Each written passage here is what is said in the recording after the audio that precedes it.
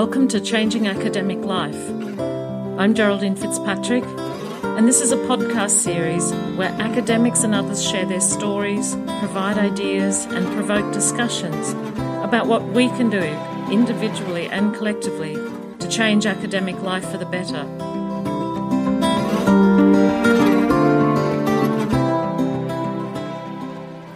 I'm really happy to be able to bring you this conversation with Dr. Aisling O'Kane. Aisling is an Associate Professor of Human-Computer Interaction in Health at the University of Bristol in the UK. Again, this conversation went on a little, so I've split it into two. In part one here, she talks about her very diverse background from engineering to human factors and working in industry, coming back to academia, to studies and doing a PhD, and now being in a faculty position. And this has taken her from Canada to Sweden to the UK, from working in nuclear industry and working with margarine products to dealing with safety critical aspects of healthcare devices. In the course of the conversation, she also reflects on various issues like the importance of mobility for her, the challenges of being part of an academic couple and with a young family, and in particular the impact of COVID. In part two, we will go on and talk about how she came to take on an acting head of department role with the real aim of motivation to try to make a better workplace for herself and others. So I'm really looking forward to bringing you that part as well. But for now, here is part one. Enjoy. Aisling, thank you for having a chat with me today. Thank you for having me. Lovely to see you and chat with you. Yeah, and we were just saying it's ages since you've travelled as well to actually see people in the flesh at conferences. And yeah, I have two young children, which have impacted travel, and even if I went to conferences in the last few years, I brought them with us, which is not the ideal conference experience. No. Do you want to just introduce yourself? Sure. Briefly, a brief tour of your interesting background. Okay, thank you. So my name's Aisling. Although the accent is Canadian, the Aisling O'Kane is a very leprechaun Irish name. So I was born in Toronto, in Canada. I grew up in the suburbs there, to Irish parents. My mother's from Dublin and my dad's from Draperstown, which is probably the tiniest little village in the north of Ireland. And yeah, I have a background in engineering actually, and started in mechanical engineering probably because my brother told me I couldn't do it at about 14, so proved her wrong, got an engineering degree. But quickly switched to industrial engineering after my first human factors engineering course, which I thought was far more interesting than electrical engineering. And then took it from there. Worked during summers in Toronto, did a professional experience year, making margarine for Unilever in the office. I also made beer once doing shift work for Labatt Blue. But yeah, beer and margarine. Beer and margarine. Actually, my brother worked for Molson's, which is another Canadian beer company. So yeah, we're well established in Canadian beer brewing practices. And we should just say that you have your microphone sitting on a pint glass. I do, but it's for water. I'm in my office. It's for water. Let me. And then after university, University of Toronto, I stayed in Toronto and got a job right away in human factors, which was quite rare to come out straight out of an undergraduate degree there. I thought I was very lucky to work as a human factors kind of risk analyst in the nuclear industry in Canada. And I did that for about 2 and some odd years, and my feet got itchy. And my company would sponsor me to go over and do a master's somewhere, or a portion of that. And I took that as an opportunity to travel rather than to really any intellectual reasons. And I ended up going to Stockholm to do a master's in KTH, in interactive systems engineering.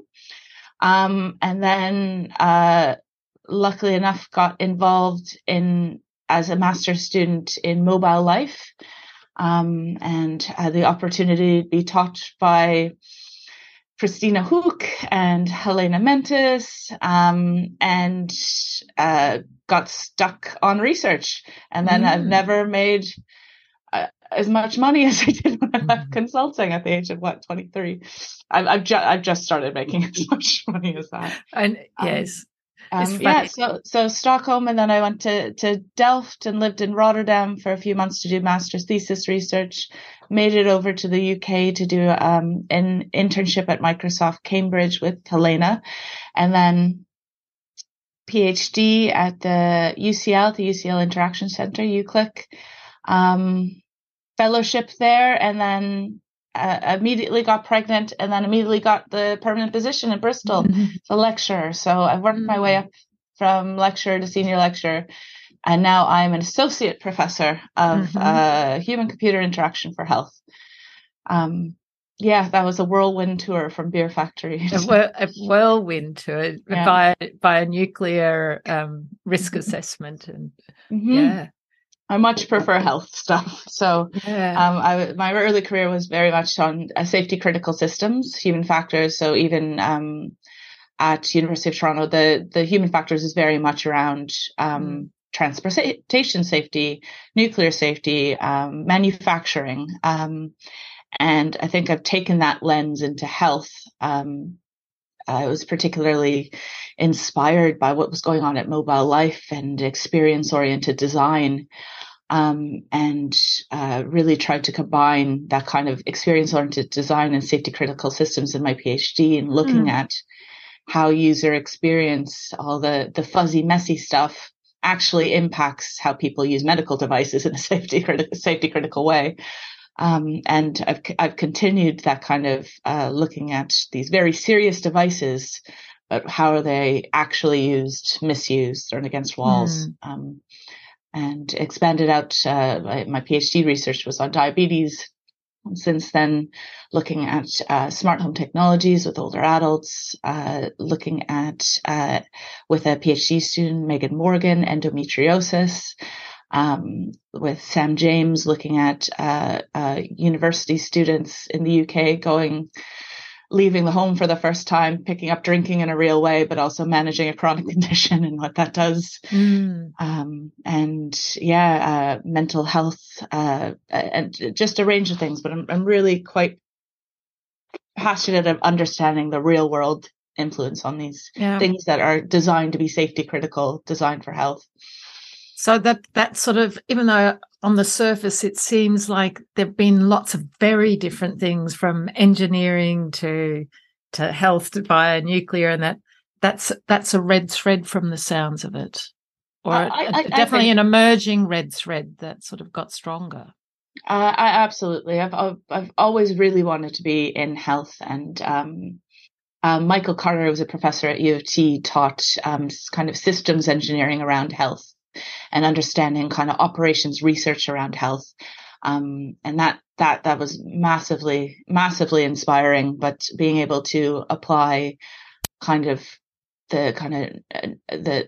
stuff that Mobile Life was really leading on to the safety critical, I thought is such an interesting area. I've continued to ride that wave because I still find it very interesting. Yeah. I'm lucky enough to attract PhD students and postdocs who find that interesting as well. So that's the second time you've said lucky. Isn't it? Yeah. Well, it is luck. It is luck. It's a lot to do with my parents as well, right? They were immigrants, so they tried to get a better life for myself and my brother. They didn't. Yeah. So my mother moved over for fun, I think, to Canada. She was offered a maternity leave. She's a physiotherapist, so she offered a maternity leave in Canada, and I think got away from a boyfriend she wanted to break up with, moved over to Toronto, and was here for fun, and perhaps got a bit stuck. But my dad worked. I don't think he finished high school. He came over to work a range of odd jobs in Canada, doing all sorts of things. Spent 6 months in the Yukon working in an asbestos mine to make some money. And they tried to make it back to Ireland when my brother was younger, and late 70s, early 80s, and Dublin wasn't the easiest place, so ended back up in Canada. So they've sacrificed a lot for us and for our education.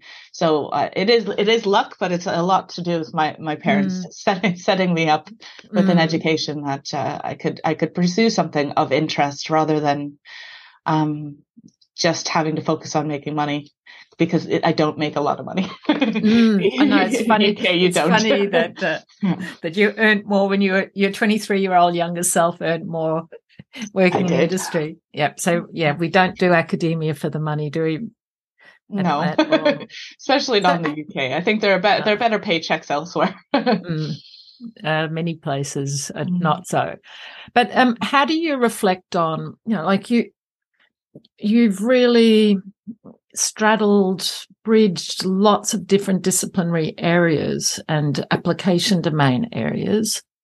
How do you reflect on that in terms of, I don't know, what were the core skills you needed to be able to do that? It's funny, the skills, or whatever reflections. Yeah, I think my engineering degree I use very little now from what I've learned. But I did learn how to get through. It was a very tough program. It's one of those programs where they say, look left, look right. One of you are leaving by the end of the first year. Warned us not to get part-time positions because it's more expensive to fail out and have to repeat a year. It was, in University of Toronto, they have different colleges where, regardless of what you're studying, you're part of that college and you're part of that life. Engineering doesn't have that. You have no life. In the first year, they used to have tests for, I think it was material engineering on Friday mornings at 8:30, because Thursday nights was the big university night. That wasn't for us. So I learned how to get through that. And, I think with that provides some skills on kind of completer finisher skills. So I've used that quite successfully, probably with a touch of too much procrastination as well. So those were definite skills I've learned there. The risk analysis of nuclear was quite interesting, looking at specifically human error. So going out to uranium pellet production plants and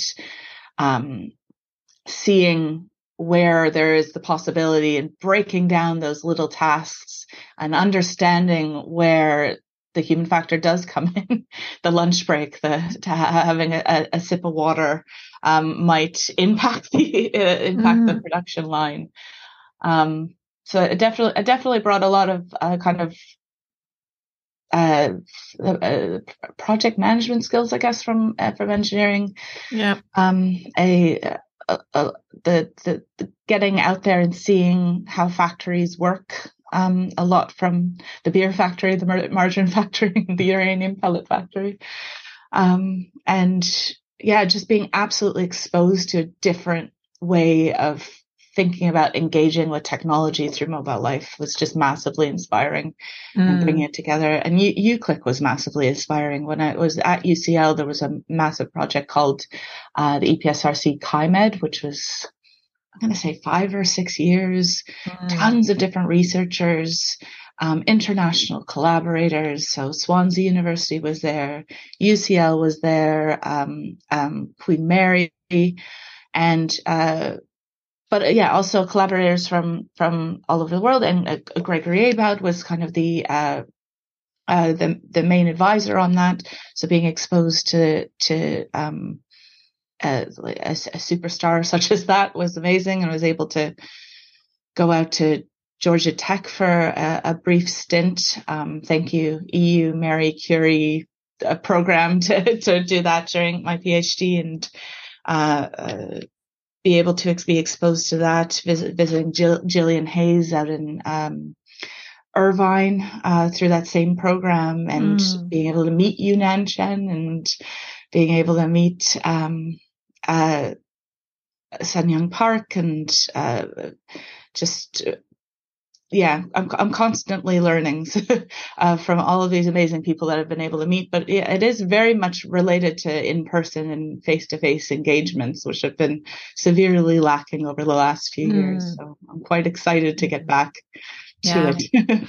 Some abilities, that the possibility to be mobile has been a big part for you, whether it's moving from Canada to Stockholm or these sorts of ad hoc travels during studies and that. What about now, because you said as well with 2 kids and, if you do travel to conferences, you don't have the same sort of experience. No. So COVID. Yeah, I was just very lucky. There was a time in my life where I was able to travel. Just an environmental disaster, but I was all over the place and able to go home. And I'm a type of person who's not very good on the phone, not very good at messaging, not very good at keeping up by email, but I like to see people in person. I used to put in a lot of effort to go see people and a lot of air miles to do so. That part of my personality, I think, has impacted the way that I've engaged with academia. And I really get a lot from meeting people in person and conferences. You get a lot of energy, ideas, like absolutely. What is it that you get? Just the ability to engage with a person in 3D and have chit chat and have banter and let that lead to interesting research collaborations and interesting chat over a period of time, and not a set form as a 1 hour Zoom meeting to talk collaboration. That kind of, just the messiness of engaging with people and where conversations go and the serendipitous encounters you get at conferences have always been amazing, and workshops as well. You still go for the workshop, but the workshop's long. You have a lot of time to chit chat and talk to people about different things. And I severely miss that. I have a 2-body problem. My husband is Paul Marshall, and he's an HCI associate professor as well. And we have a 3-year-old and a 6-year-old. So we have made the decision. Actually, I remember talking to Rob Kumbar, who's married to Madeline Blam, who have a very similar problem. And what they do is they one takes one conference, one takes the other. So we had this all planned out, and then COVID came, and Paul had Kai last year, and I had CSCW. But of course, CSCW has been cancelled, or not cancelled. It's online, but I'm not going anywhere. So hopefully, in the future, we'll be able to kind of do that back and forth. So it's not the same, but quite frankly, we shouldn't be putting in as many air miles anymore. It's an ecological disaster. Interesting tensions, aren't they? Absolutely. And my 6-year-old who's gone to school is, I've become quite the eco warrior. And it's funny because he's saying things that I remember saying to my parents in the 90s. But it wasn't quite as well known, I suppose, and not a cultural movement. So him saying stuff to us, we just listen to him because he's right. So we were going to buy a car. I've never had a car. I've been lucky enough to live in cities that are walkable my entire life. And we were going to get one to go out and see the lovely countryside in the southwest of England. My 6-year-old son bullied us out of it. We should get an electric car. No, those are bad as well. Okay. He's right. So. Wow. Yeah, but still need to put in the air miles. Hopefully we can do more train travel, but that's very expensive. So we'll see. And different time constraints. I just had a conference recently where I guiltily took a plane where I technically could have had a train, but it involved like 2 extra, good days away because it was a long train trip. And so it's always, and that's best case scenario. That's not missing a connection. It's quite the investment, and literal investment. In the UK, so my partner's from Scotland, so we go up to Scotland quite a lot, and so there's the driving, there's the train, or there's the plane. And we always want to go by train, but in order to get cheap tickets, we have to get 2 changes. And I have a 3 and 5, a 6-year-old who do not listen. So very hard to keep those changes ready. Yeah. And changes that don't often happen. Yeah. Any other ways that you're handling, the 2-body issue or the how you compensate for not having as much face-to-face as what you really want to have? Not at the moment. In some ways, we benefited from COVID because everyone didn't have it at the same time when we had very young children. We have, but in our everyday, both myself and Paul are quite social people, and we just in the last month decided we've taken down our home offices. And we are coming into work it's the first time I've had an office in my 38 years. So with a very nice view. So why not use it, and engage with people face to face and take the time to have coffees with them and whatnot. And so that has been great and quite good for electricity bills as well. So making deliberate decisions to create opportunities for socializing even within your local context. Doing absolutely. That more. And Bristol has a very big HCI presence, with Anne Rudeau, Mike Fraser, Osama Matatla, Chris Priest. We're very lucky here to have not only superstars, but they're also really nice. And they're all parents as well. They all have young or youngish children. And, it's a really, nice environment to be able to have that chit chat banter, and then it leads to lovely research talk and things like that. So lovely. We're very lucky. I'm going to use that word again. And how does that play out practically in the day-to-day organisation of the group and the work? If everyone's got kids. Well, there's been a lot of, so UK went into hard lockdown for 6 months, which is less than a lot of other places. But almost every single one of the members had 2 kids under 5.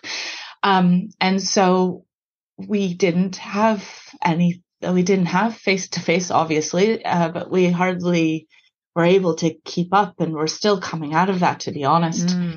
Since then, we're making a huge effort to be at the weekly lab meeting, go in and stay in. So our lab is different from where our offices are, but to go in and be there, to engage in that way.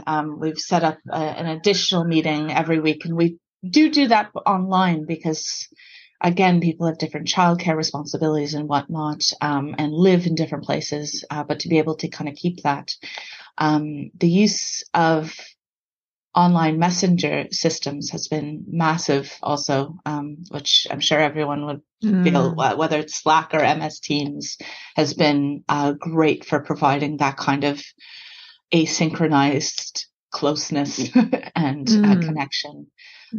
Which has been nice, but we are still kind of coming out of it. People's childcare is only really coming back up to speed now, and we're trying to make that bigger effort to be there in person, spend more time together. It is true that we're still coming out. I'm seeing it playing out in so many ways. Yeah, and people's views on it are very different. So, our computer science department, which is where the Bristol Interaction Group is, I would say we're quite conservative COVID wise. There are some self-described hypochondriacs amongst us. And to be able to come out from that was quite jarring. But we are getting there. But then again, we have Freshers' flu, and Freshers' flu is mixed with COVID this year, and quite a lot of people are getting it. And Do you see, or do you think there have been any particular negative impacts on your career path, CV, whatever? Yeah, of course. I think everyone with kids, but not even with kids. It was such a jarring experience for people. So people who didn't have caring responsibilities still were affected in different ways. And then there were the people who did really well, put their head down. That's great for them. We all kind of hate them a bit, but great for them as well. But yeah, of course it did. Of course it did. But what can you do? I've also chosen to have 2 kids. That was massive impact on my CV. So I'm kind of used to these hits to my research trajectory at this point. And I'm very lucky to be in a role that's permanent.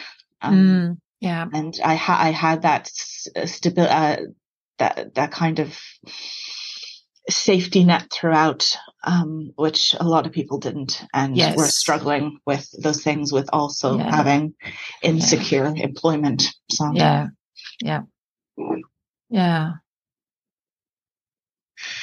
Do you have any tricks for, you said you realize that you need the deadlines. Do you have any tricks for tricking yourself about deadlines? Tricking myself. So trying to, I do like the conference cycles in HCI. I must say they are hard deadlines and there's no missing them. I like the review deadlines in HCI. I'm currently in AC for CHI. As AC being an associate chair, which is sort of like a program papers committee chair for a subset of papers, because there are huge numbers submitted. I have 14 papers, 7 of which needed a full review, 7 of which I am doing a meta review, so looking at them. And I have deadlines, and it's set externally, and there's maybe some wiggle room on some of those deadlines, but there's always a hard deadline, and that is absolutely what I need. Versus journals, which are these open things. So trying to avoid that when I can, but I also find I guess I've having deadlines to other people help as well. These aren't tips and tricks. This is how I stress myself in order to get things done. But having that a sense of personal guilt.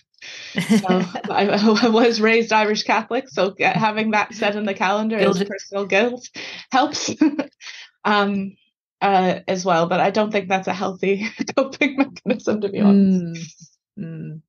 So what would you said that the students coming through now have far more access to information and resources and strategies. What would you be wanting to tell your younger self to do then?